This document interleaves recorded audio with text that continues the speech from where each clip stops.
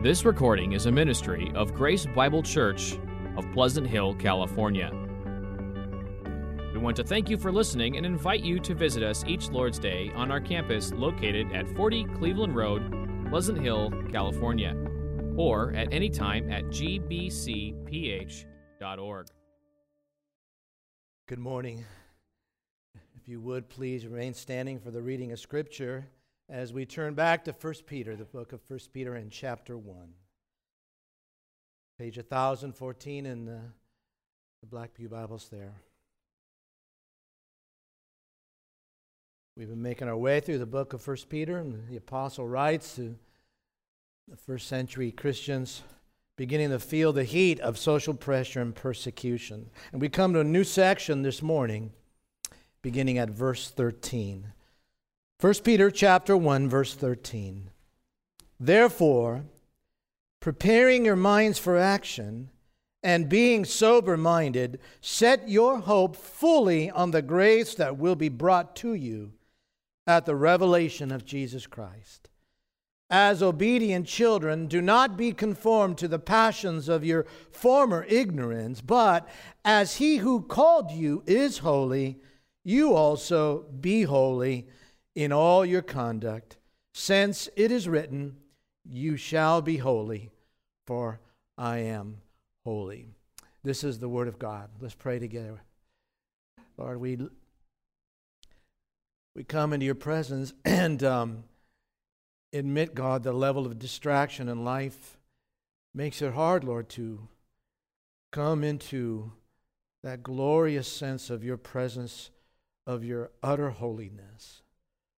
But we would ask, God, humbly, that you would, in your mercy towards us who are gathered and those who would listen, Lord, afar, that you would minister to our hearts, that you would cause your Spirit to enlighten us and to lead us and to inform us and to transform us. We pray in Christ's name. Amen. Thank you.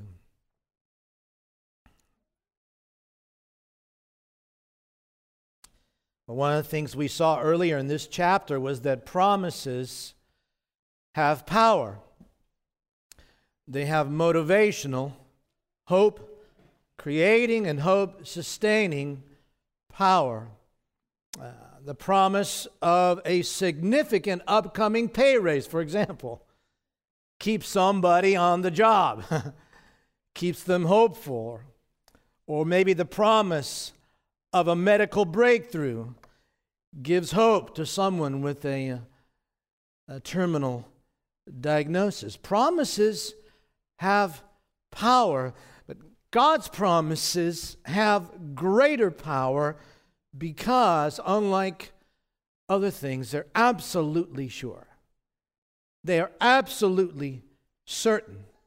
They're real.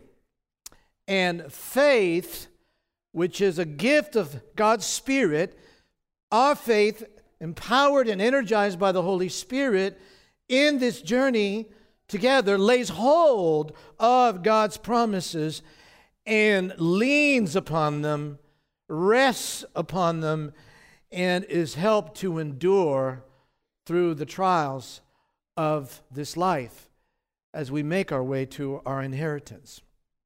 Promises have power like that. I was reading a book that it was written by a non-Christian who dabbles in philosophy, and he was writing a book about hope, so I thought it was interesting. He says, human beings need to organize their lives into a story that gives us hope. And I thought, well, that's true as far as it goes, but it kind of depends on how the story ends. And it depends on whether or not that story is the story, is the real story, the reality. Well, that is what we believe this book reveals to us, you see. And that's what sustains us, right? We walk by faith, knowing the end of the story, as it were.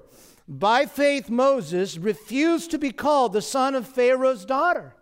He refused all that privilege and power and wealth of what it meant to be a prince in Egypt. Why? He was looking to the reward. He knew the end of the story, and he trusted in what had been revealed to him. Well, what Peter's been doing in chapter 1 for these first 12 verses, in a sense, is rehearsing the great story of salvation, of redemption. And now, after exulting in God and praising him for this, he turns in verse 13 to what should be our response, their response to this glorious story, the response of faith. That's why verse 13 begins, therefore, you see. Therefore, in light of what God has done for us, therefore, here is how you ought to respond. And really, this reaches all the way back to verse 1. Since God chose you, and since God the Holy Spirit sanctified you, since you've been sprinkled with the blood of Christ, since God caused you to be born again to a living hope in connection with the resurrection of Christ, since you have a glorious imperishable inheritance that's being kept safe for you, and since you yourself are being guarded by the power of God through faith for that inheritance, and since God refines and purifies your faith in your trials, which only serves to prove the genuineness of your faith and therefore can produce a joy that's inexpressible and glorious. And since your salvation is such a privilege that the prophets of old and angels even long to understand it, therefore, and then he says two things. There are only two imperatives. The next three verses. Therefore, fix your hope firmly on the grace to be brought to you, and be holy. Those are the only two imperatives. I know other translations have several, but we'll explain that. And what is this therefore pivot? If we were to categorize it, what is it? It's worship. It is worship.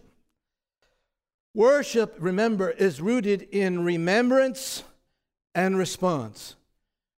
We gather every Lord's Day as a perpetual sign in remembrance of the resurrection, the first day of the week. That's why we gather, you see. And we gather to respond. Remember the grace having been brought to you, therefore remember the grace to be brought to you. Respond. Be holy. Be holy, even as he is holy. Now, be holy is actually the main verb of this whole next section and even beyond. And the reason I say that, why do you say that's the main one of these two? Because everything else he writes later is all about holy behavior in the household and in relation to the world and so forth. So that's the main verb of what we're looking at, just these three verses. But, beloved, the order here is a lesson in itself. And it's maybe the most important thing you'll get out of this today, to remember this. The order is absolutely essential. Hope first, then be holy.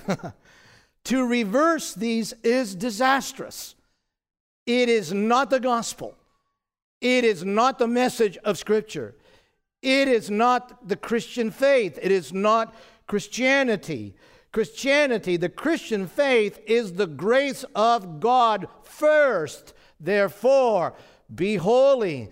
It has always been that way. I am the Lord your God who brought you out of Egypt. You shall not have any other gods before me, you see. It's always grace first. Hope, then be holy. In what you know about God and what he's done for you, what you believe he is doing for you, and what you trust he will do for you. In light of those things, be holy. Be holy. So what we're going to do this morning, the rest of our time, is just think about those two imperatives. First of all, and the order, fix your hope. Fix your hope completely on the grace to be brought to you. So Peter begins and he says, therefore, in verse 13, again, I just mentioned that. Peter reminds us that our God has already done tremendous things for us in Christ, right? He's done tremendous things because of his grace and his love. And what Peter says now, when he says therefore, he says now I want you to focus on what he's promised you in the future, the grace to be brought to you. Fix your hope completely upon that. Not 90% of it, all of it. Fix all your hope completely, your confidence on the grace to be brought to you at the revelation of Jesus Christ. What he's talking about here is the second coming. The epiphania, the revelation of the glory of who Jesus Christ is when he comes to be marveled at with his holy angels and praised and brings judgment. He says, fix your hope fully on that. And the way you can do that is by looking back. That's the therefore, remembering already how much grace he's done, given you in the past. This massive amount of grace that he's already given to you. And then look forward based on having looked back and trust that what God has said about the future is just as firm, as solid as the resurrection of Jesus Christ in the past, you see. And that's what he's saying. This is the logic of Scripture. It's the logic of the Bible. It's the logic of the apostles. It was the same logic of the Apostle Paul in so many places. Just for one example, in Romans 8:32, Paul makes this astounding statement. He says, he who did not spare his own son, but gave him up for us all, how will he not also with him or along with him graciously give us all things? What is Paul saying there? Well, that verse has two parts there. There is the foundation, and then there is the promise. What is the foundation? It's the basis of the promise. What's the foundation? God did not spare his own son. Think of that. And the logic of grace, the logic of heaven is this. If this is true, then God will surely give everything needed, everything promised for your salvation to those for whom he has already given his own son. To be what? To be given over to suffer the wrath of God the Father for your sins, to take upon himself your guilt and your condemnation, you see. So surely, if he gave his son, foundation, to that end for you, promise, he will not withhold. He will not withhold whatever is needed for the Christian life, whatever is needed and whatever is promised that he has given to us in the gospel regarding things to come. So, the basis of that is God's trustworthiness, his unchanging nature. The only thing you need to be sure of is that you actually have received the foundation so that these promises apply to you as well. He gave his son. Have you received his son? Have you received his son through faith? Have you repented of your sin and turned to him and placed your faith and hope in his son? All right, so someone hears this and says, okay, I get it. I'm getting this message. I am to hope first. I am to think of what God's done in the past so I can look forward to the future, and that gives me hope. I get that. That's first, and then I can begin to live a holy life. But how do I do what he says here? He says to fix my hope completely. Fix it. Fasten it. Completely on that future grace, that hope that is to be brought to me, that grace to be brought to me in the future. Well, that's part of why it's important to think about how this is translated, because the imperative there is fix your hope completely. That's the command. And like the NIV, I think, and maybe other translations translate these others as commands, but they're not. They're participles that describe the means. They're instrumental participles. In other words, fix your hope fully on the grace that will be brought to you. How? By preparing your minds for action. By being sober-minded, you see. In the first one's the past tense. Having prepared your minds for action, fix your hope completely. Being sober, fix your hope completely on the grace to be brought to you, you see. So the first one is by preparing your minds for action. Now, somewhat loose translation, because the literal translation, which was followed by the King James, is a phrase that most of us would never, understand. It really literally is by having girded the loins of your mind. Okay, wow, what does that mean? By having girded the loins of my mind. Well, you understand that in those days, people, including men, didn't wear slacks. They wore long flowing robes, even as they do in parts of the Middle East today. And when they were about to work or to do anything strenuous, when they were about to enter into battle, the Roman soldiers would do this. They would take the corners of this flowing robe and they would tuck it in, gird it in to their belt, you see. And so he's saying, prepare your minds for action. And that's a loose translation, because that's what it's trying. That's the imagery that's coming across here. In other words, the battle for your hope begins in your mind. It begins in your thought life. It's a battle.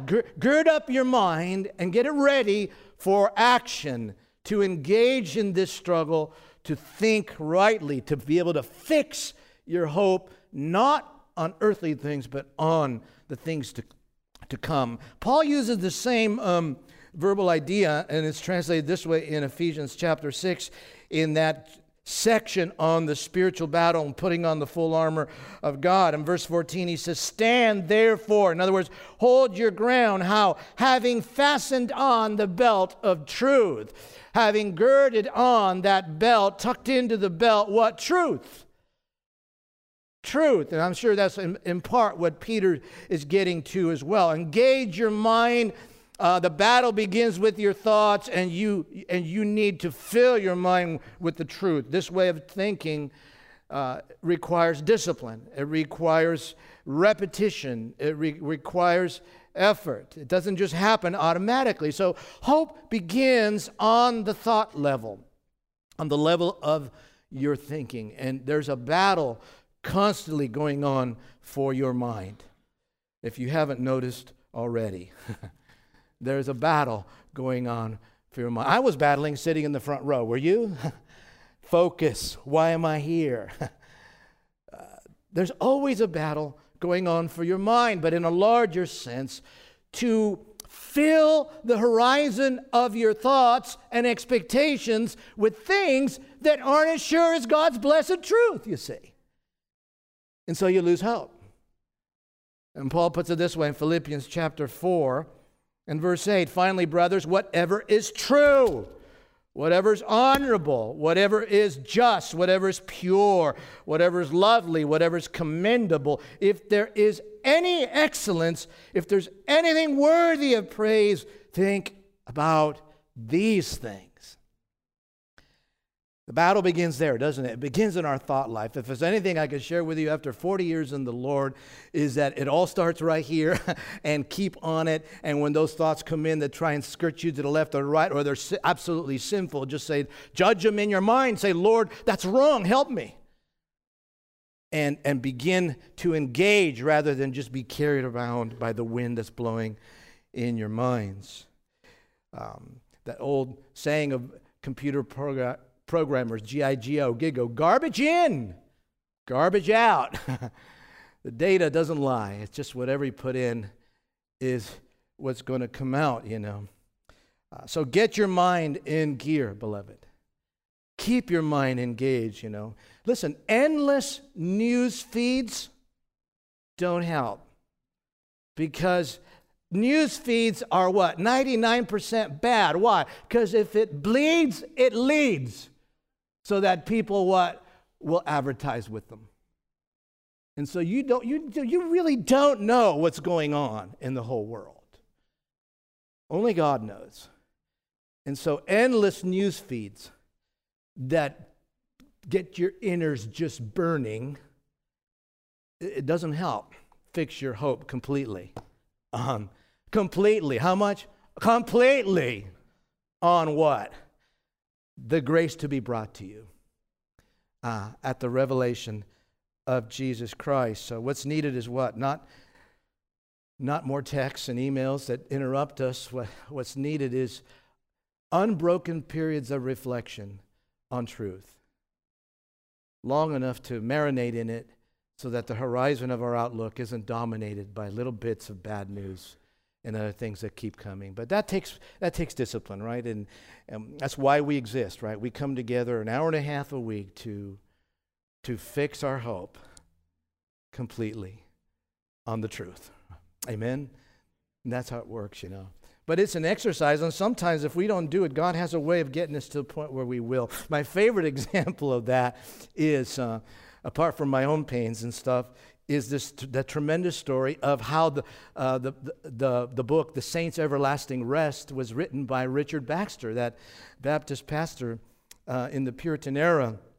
It's been a long time since I shared this, so I know many of you don't know this, but Richard Baxter wrote this book called The Saints' Everlasting Rest. It was a reflection on the glories of heaven and, the grace to be brought to us. And at the beginning, he explains the circumstances under which he wrote the book. He says, being in my quarters far from home, he wasn't at home, he was traveling, cast into extreme languishing by the sudden loss of about a gallon of blood, after many years foregoing weakness, and having no acquaintance about me nor any books but my Bible, he was not at home, and living in continual expectation of death, I bent my thoughts on my everlasting rest. And he says, here's how he did it. He says, and because my memory through extreme weakness was imperfect. Yeah, sure, you were also getting old. Come on. He says, like me, right? He says, I took my pen and began to draw up my own funeral sermon. And some helps for my own meditations of heaven to sweeten both the rest of my life, however long that would be, and my death. In this condition, God was pleased to continue me about 5 months. The Lord kept him 5 months reflecting on the saints' everlasting rest. He says, I was unable to do anything else, and so I went on with this work. It was written, he says, as it were, with one foot in the grave by a man that was between the living and the dead. And I'm only going to read how the book begins. It's a modern paraphrase of it, because that old English gets too cumbersome here. He says, he pictures himself now in the inheritance, okay? And he says, from heaven's height, the soul surveys the promised land.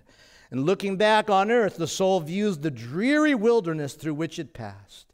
To stand on Mount Memory, comparing heaven with earth, fills the soul with unimaginable gratitude and makes it exclaim, is this the inheritance that costs so much as the blood of Christ? No wonder. Oh, blessed price, is this the result of believing? Have the gales of grace blown me into such a harbor? Is this where Christ was so eager to bring me? Oh, praise the Lord. Is this the glory of which the Scriptures spoke and of which ministers preach so much? I see the gospel is indeed good news. Are all my troubles, Satan's temptations, the world's scorns and jeers come to this? Oh, vile nature that resisted so much and so long, such a blessing. Unworthy soul, is this the place you came to so unwillingly? Was duty so tiresome? Was the world too good to lose? Could you not leave all, deny all, and suffer anything for this? Were you loath to die, to come to this? Oh, false heart, you had almost betrayed me to eternal flames and lost me this glory. Are you not ashamed now, my soul, that you ever questioned that love which brought you here? Although I don't know that we'll feel shame in heaven. Are you not sorry that you ever quenched his Spirit's prompting or misinterpreted, and here we go, his providences, or complained about the narrow road that brought you to such a destination? Written by a man with one foot in the grave. over a 5-month period of intense what? Preparing the mind, fixing the mind fully on the hope to be brought to him. The second way that we are helped in fixing our hope is, he says, by being sober-minded. Sober, the term means self-control or temperate, but of course, he's not talking about temperance with alcohol. He's talking about avoiding spiritual drunkenness. He's saying you need to be sober in your thinking. There's a way of thinking. It's very connected to the first thing.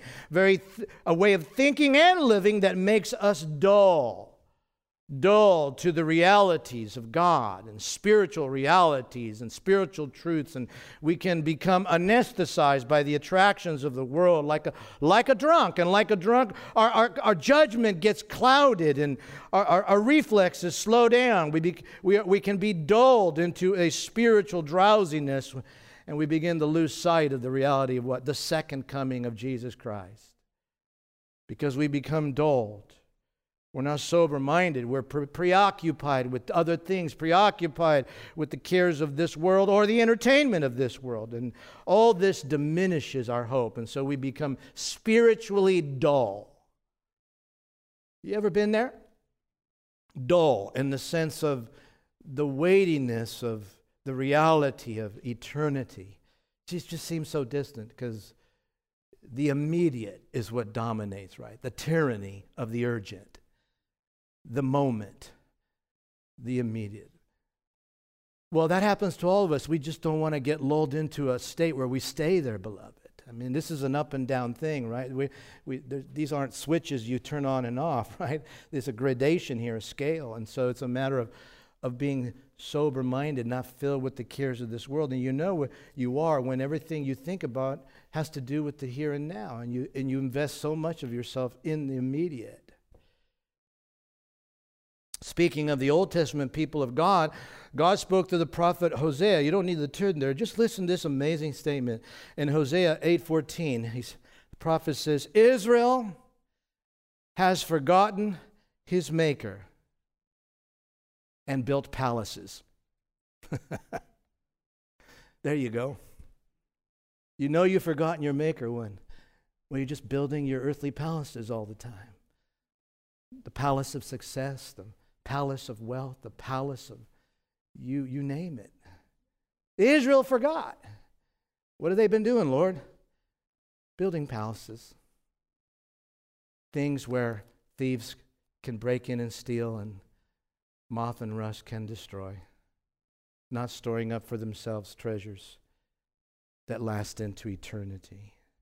And so to be hope-filled people, right, we need to what? We need to be mentally fit. Mentally engaged as a habit, as a matter of habit, and hopefully not necessarily to the degree of poor Richard Baxter, 5 months on your back, right? But nevertheless, mentally engaged and mentally sober, not dulled to spiritual reality, disentangling ourselves to some degree from life's affairs so they don't dull us. We have to all eat, we have to work, we have to do things, but we can't be dominated by them. And you know what? You know exactly what your palaces are. I don't need to list the options. So, it all starts how? Fix your hope. Then, be holy. So, hope first. Then second, what? Be holy. Preparing your minds for action and being sober-minded, set your hope fully on the grace that will be brought to you at the revelation of Jesus Christ. Such grace as the things that Baxter reflected on. I mean, you would have to go look at them yourself, Revelation 21 and so forth, what's coming in the end. And then he says, as obedient children, do not be conformed to the passions of your former ignorance, but as he who called you is holy, you also, and here's the second command, be holy in all your conduct. See? To be holy, we're just talking on the human level here, beloved. To be holy is to separate oneself from what is evil, unrighteous, and contrary to God's moral will. Let me say it again. It is to is to separate yourself from what is evil, what is unrighteous, and contrary to God's moral will. Now, the Bible says that God alone is eternally, unchangingly, completely, intrinsically holy, right? He alone is holy in that sense. He is utterly, completely separate from the creation where there is sin. He has no part in it because he is the creator. He is transcendent. And indeed, we sang the song of the angels that surround the throne of God, who sing, "Holy, holy, holy is the Lord God Almighty." But holiness is more than God's separateness as creator. It is rooted in that, because certainly as the angels sing, "Holy, holy, holy," they don't only mean separate, separate, separate. There's something more to this, isn't there? That in his separateness, in his being transcendent, he is utterly pure, he is utterly righteous, and so forth. And so, we are to be holy in our behavior. He says, in all your conduct. There's that word that he uses several times. Your lifestyle. In every area of your life, be like him. Now you notice the parallels with Israel and the people of God in the new covenant continue, right? Just as Israel was chosen, we are chosen. Just as they became pilgrims, we are pilgrims. Just as they had an inheritance, the promised land, we have an inheritance. Just as they were set free from bondage, we've been set free from bondage. Just as they were told, "Be holy now, I am the Lord your God who brought you out of Egypt," we also, you see, are told to be holy. And so the parallels continue. And there are 4 aspects to this call to holiness. And the first one is the manner. He says we are to be holy as God's obedient children. What a beautiful tag on. That needs to be there. As obedient children, God's children. What's that do? That reminds his readers and you and me that we are indeed the children of God, that we have been born again into a family. Remember verse 3. And then down below, he'll say the same in verse 23. Since you have been born again, God has birthed you into his family. And so you are to be holy as children obey their father, as children are called to reflect their father. There's the old saying, right? Like father, like son. And so it is to be. In other words, this is more than some sort of heavy strapped on law. There is an expectation that this will be the result of the new birth. You have been born into a family. You will resemble the family because you've been given the power of the Spirit, who is the one who enables you to walk in righteousness. And so this is not to be seen as a huge burden as much as a reflection of what God has done in your adoption. It flows freely in the New Testament, right? Paul says in Ephesians 5:1, therefore, be imitators of God. You say, what a standard. Be imitators of God as obedient children. Because you are a child of God, you see. And it's not only a basis for doing it, but it's the manner in which you can do it. So be reminded that you have the potential because you've been born into spiritual family. And if there's some of you, you maybe think, I have always struggled with this whole idea of trying to even begin to change my views, my outlook. I feel powerless. Are you in the family? Christianity is a life resulting from the actions of God. Have you been born again? Very fundamental question, but it's a real one. And it behooves you to be honest with yourself about it. Because he stands, the Father, with his arms open, and he says, come. And Jesus says, whoever comes to me, I will in no wise cast out. So the first one is the manner, as obedient children. The second is the means, by not being conformed. Once again, that is a instrumental participle, not a command, not an imperative. By not being conformed. To what?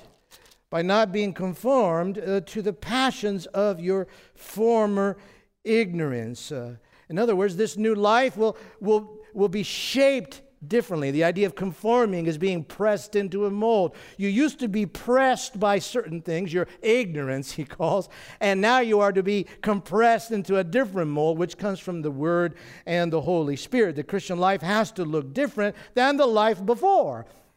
All believers, including yourself, we were all dominated. We were pushed around by passions, by the passions and lusts of our sins and our thoughts, and they controlled our behavior.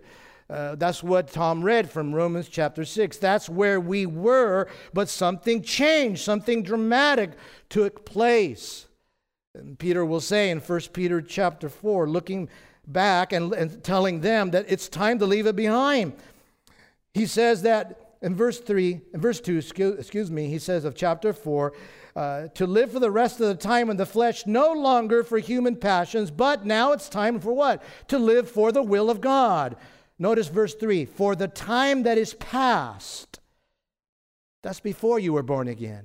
The time that is past suffices for doing what the Gentiles want to do, living in sensuality and passions and drunkenness, orgies, drinking parties, and lawless idolatry. That was your past. And with respect to this, they're surprised when you do not join them in the same flood of debauchery right now. But you can't. Why not? Because that was your past, you see. And you've been born into a new life. You're not ignorant anymore. And what was ignorant? What is this ignorance referring to? It points back again to their pre-Christian mind, their pre-Christian outlook. And it was true of everyone. We did what we did because we were ignorant. We were ignorant of what? Spiritual truth. The story, the true narrative of what's happening in the world. We were ignorant of sin and what it really does. It's ruin. We were ignorant of the fact that there is a genuine judgment and condemnation coming for all who are outside of God's mercy and grace. And we were ignorant of what? We were ignorant of the unbelievable grace of God and what He has done to resolve all this, to reconcile you, to bring you peace and forgiveness merely by faith in your heart, you see. We were ignorant of all that. And so our passions simply pushed us around, and we submitted to them. But you no longer, you are not to be compressed by them anymore. Why?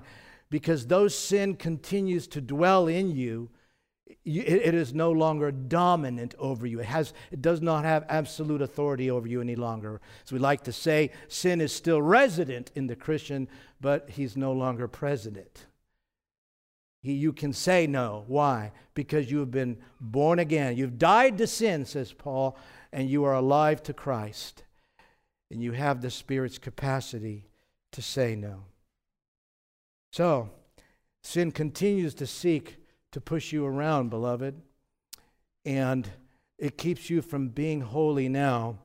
And sin operates in the same way now as it did before, which is what? It preys on ignorance. Before, you were dominated by ignorance. And now it preys on your ignorance even as a Christian. That is, the less you know about what is real and what's coming, the more it can lie to you and confuse you and tell you it's better to live for the here than the then. But that's what? Preying on ignorance. But you know how the story ends, don't you? And so don't let sin prey on ignorance. Fix your mind. Fix your hope. Engage your thoughts, you see. Don't think and live as those who are ignorant of what God is truly doing. What's happening, you know? I was thinking about the illustration that C.S. Lewis offered when he wrote the book, The Weight of Glory. In that, when I thought of this is exactly what I thought about. In there, he made the statement that came to my mind when I was preparing, and that is, he says, you know what? God finds our desires not too strong, but too weak. Meaning, too weak to desire what He's promised and think it's real. And so we settle for lesser things. If our desires were strong enough and rooted in faith, we would seek the things He's promised. And this is his illustration. He says, we are half-hearted creatures fooling about with drink and sex and ambition when infinite joy is offered us.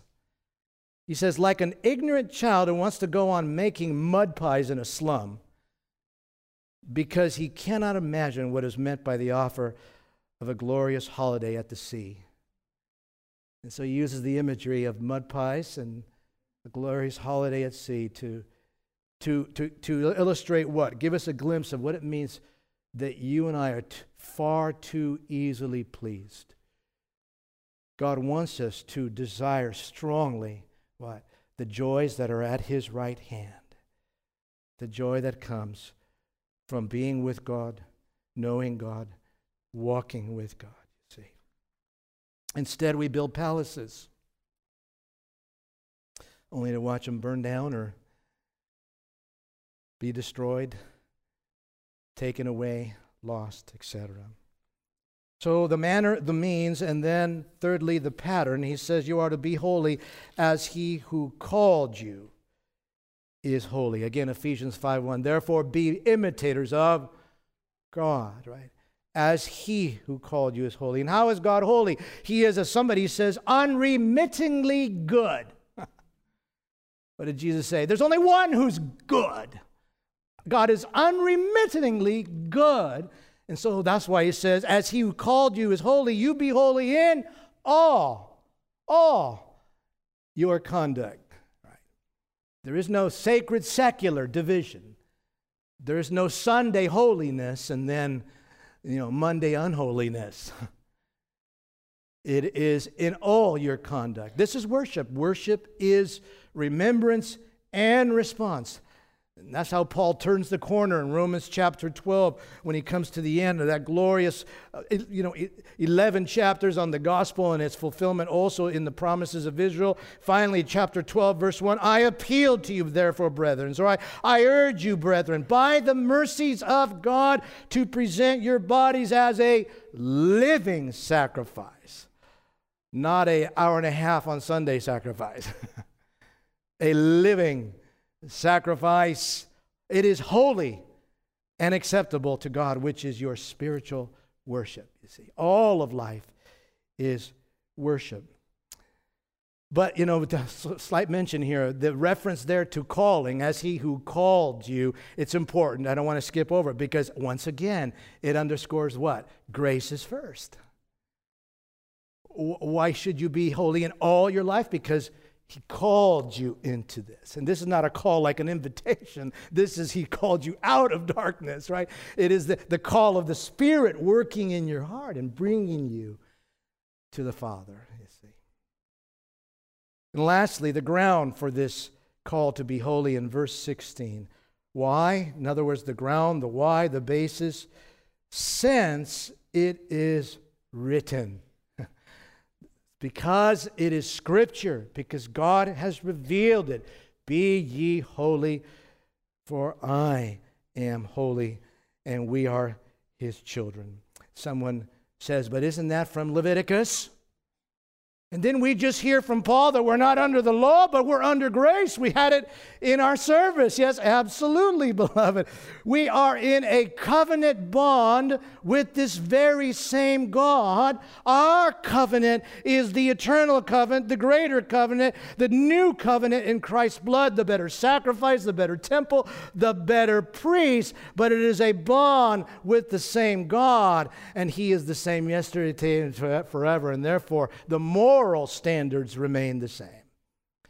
The moral standards cross from covenant to covenant, from promise to fulfillment. Not in how they are written into the arrangement of the covenant with the details of, well, if you do this, then that, and if you don't do this, then that. None of that. Just the righteousness of God, the moral perfection of God remains the standard for us. So why should we be holy? Because you're the child of God, and He is holy, and it has been written. It's been written into God's revelation in Scripture. So let's just follow His logic as we finish.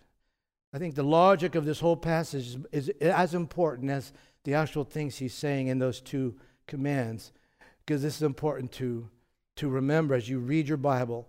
Here's Peter's logic again. To live as God's chosen people in all our lifestyle, even in the midst of persecutions, we need to set our hope fully on God's promises by looking at the past first, and then looking at the glorious future that lies ahead.